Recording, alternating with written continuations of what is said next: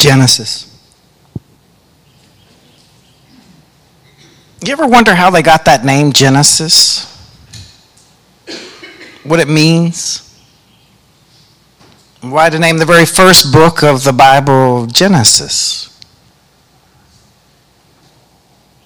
You know, in Hebrew it was different. So when the Bible was originally written in Hebrew, the name of that book, well, they named books of the Bible after the very first word of the Bible.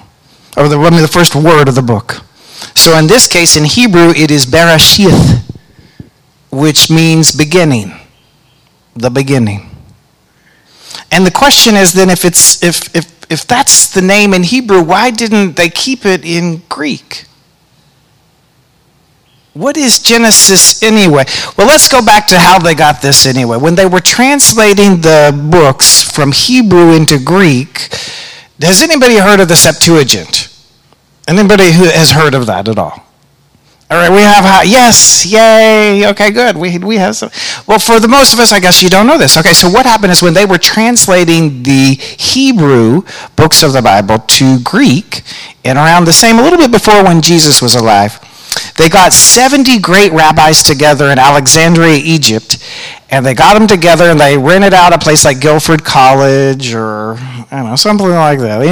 They all got little rooms and they all wrote separately a translation of these books from Hebrew into Greek. And amazing of amazing, when they got out, all 70 agreed. They all agreed on all the things. They just all lined up, and it was considered a miracle.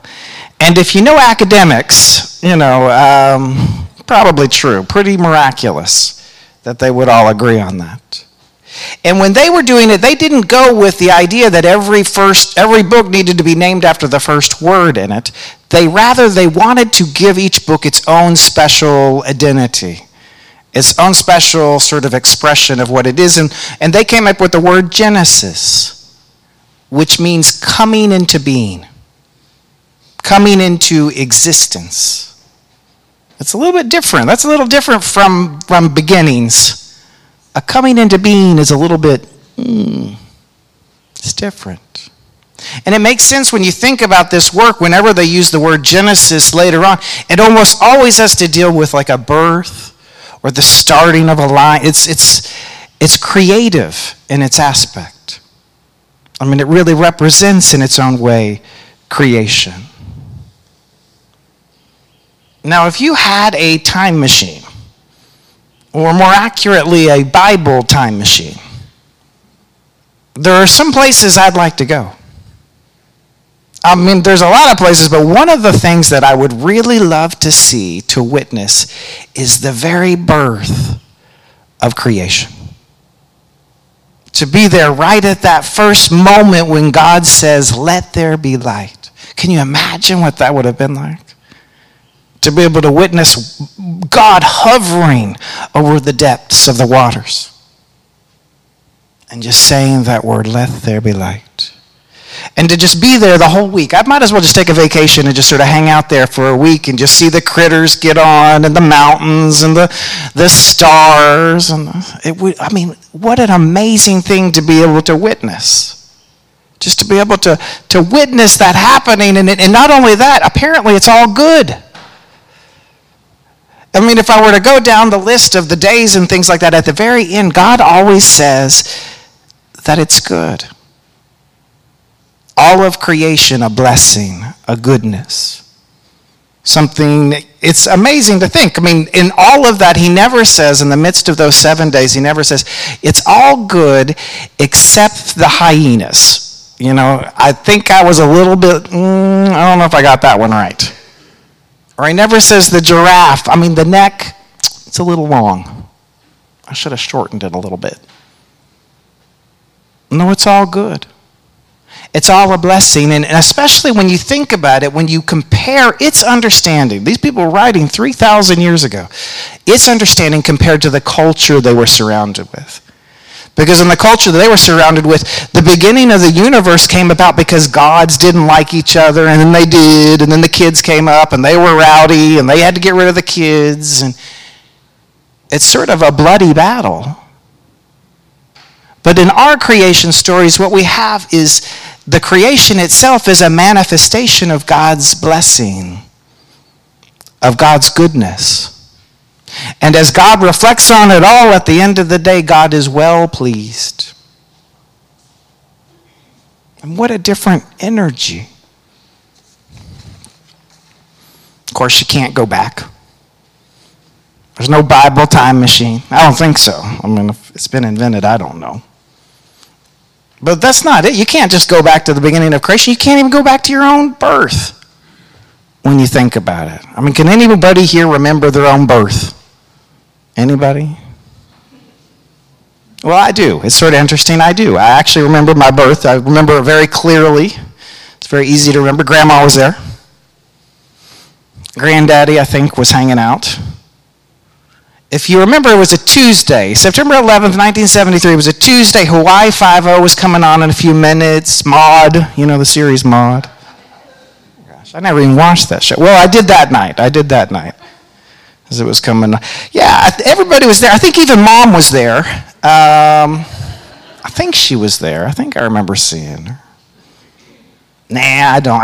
Of course. There's some ways, there's some places, actually so much of our life, we can't go back, including the beginning. We can't go to that moment of creation. Or maybe you can. Maybe you can for a brief moment, a brief time. Maybe there's a way we can. I remember when I was in Jamaica. It was about 20 years ago. I can't believe it's that long ago. And I was with a group of young Quakers, and we were climbing a portion of the Blue Mountain in Jamaica. Has anybody here been to Jamaica? Anybody? Whoa! Gosh, a lot more about, yeah. Well, have anybody been to the Blue Mountains?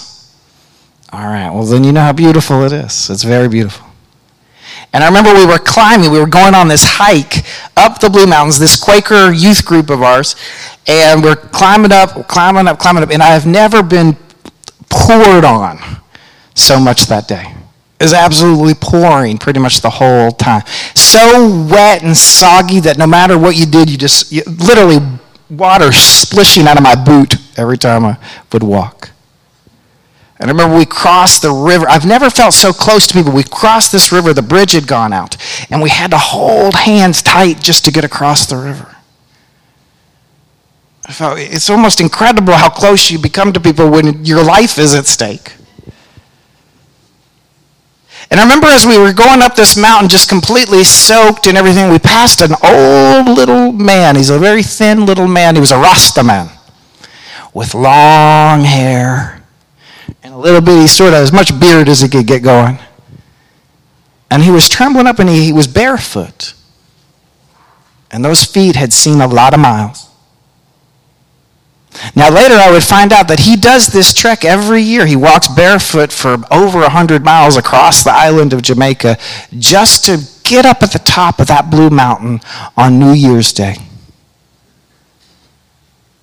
Well, we went up there, we were soaked, and we were alive, and we got around the fire, and we went back down the very next day. But I made a promise to myself that I was going to go back up to that mountain. I was going to be there for New Year's Day as well. And I don't want to tell you all the story. It would take like 30 minutes, and believe me, you don't want to hear it. But it deals with a devil, an angel, a little Bible no bigger than the palm of your hand, and a man telling me, don't go into the bush. But 2 days later, there I was, on top of that mountain, just as it was the sun just about to peek over. And on that place, on the very top of that mountain, you can see the entire island of Jamaica. And Kingston, the city of 1 million people, was just a little piece of light over here. And I remember seeing the sun come up, and it was so beautiful, and it was so incredible, and so gorgeous. I thought to myself, gosh, this is it. This is maybe what it was like that very first moment. And as the sun came up on us, that I heard a singing in the background, this guy, and it was sort of in a Rasta voice. He was like, make way for the new creation. Make way Make way for the new creation. And it was that old man. And he had his little walking stick up in the air. And he didn't care that everybody was looking at him. He didn't care what we thought. He just kept singing, make way. Make way for the new creation. And it was like that. I remember that each and every day, in some ways, if we're open to it, is an opportunity for a new creation. Well, what does that mean for us here at Deep River, friends? What does that mean for us? And I was trying to think about it, trying to really wrestle with it, and I came up with, that story in John in the 3rd chapter when it was with Nicodemus. You know that one? Where he's saying, Nicodemus comes up to him and says, Rabbi, we know you're a really great guy. What do we need to do? And Jesus, or Yeshua, says to him, you just got to be born again. It's that simple. Born again? I can't go, what? How am I born again? And of course, what Jesus says to him is you have to be born again in the Spirit and up on high. Of course, what does that mean? What does that mean? Be born in the Spirit and up on high. And apparently when that happens, we will be able to see the kingdom, or I sort of like the word community of God, the nation of God, if we're born again. And the question is, what does that mean? Well, of course, most of the places will just go a few verses down. You just got to go a couple of verses down to the 3:16. The one you'll see at all the football stadiums and everything like that, where God so loved this world that he gave his only begotten Son so that all could have eternal life. And a lot of people I know, they focus on that one verse. They really that's it. That's what they focus on. And yet when I read the whole text, it seems like it's more than that. It's more than just saying, a simple prayer or doing a song. It seems to be transformative. It allows us to see from the darkness to the light, to live in that light, to be transformed with this knowledge that we are a new creation.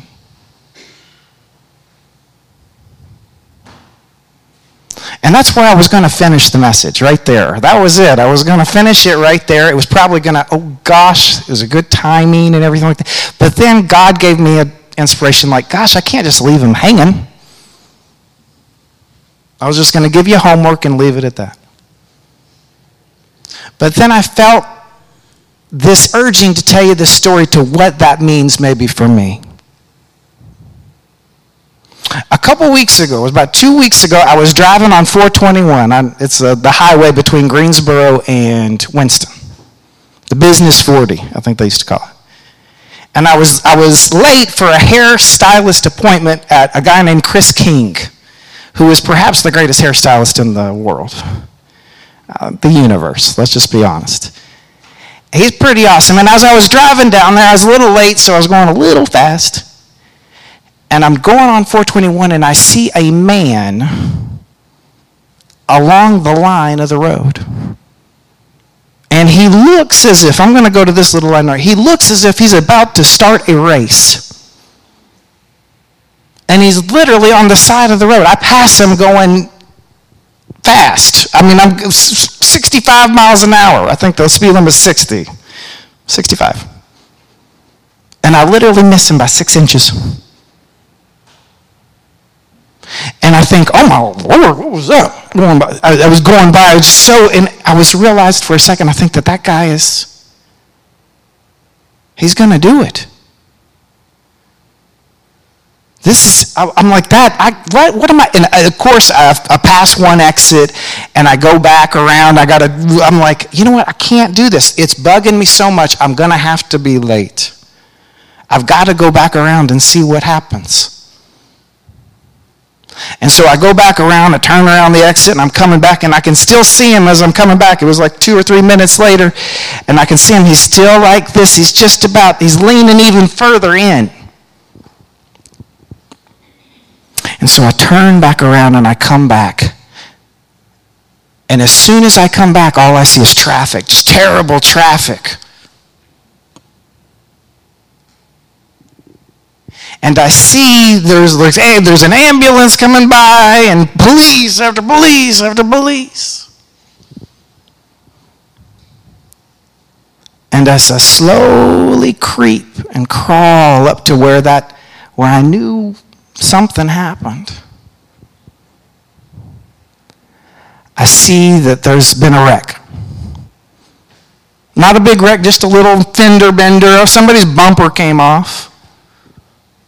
And then a few hundred yards away, I see the guy. I mean, he's been arrested or whatever. He's got handcuffs on. They're patting him down.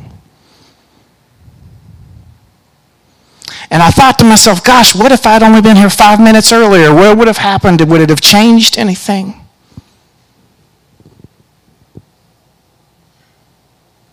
But I realized something at that moment. See, I have always been a person. I've been haunted by this image a long time ago. There was a wreck in Colorado. I was carrying a trailer, and there was a wreck, and I had my dog with me, and it was 100 degrees, and I could see they had turned over, and maybe I should have helped, but where do I get over? And I passed them by. I'm sure they're okay. And that image has haunted me forever. That I was the kind of person that would pass somebody by. And in that moment, even though I didn't do anything, I was too late or too early or whatever. The guy was arrested. It was not a... But in that moment, I know I was different. That I had changed. That I had been transformed.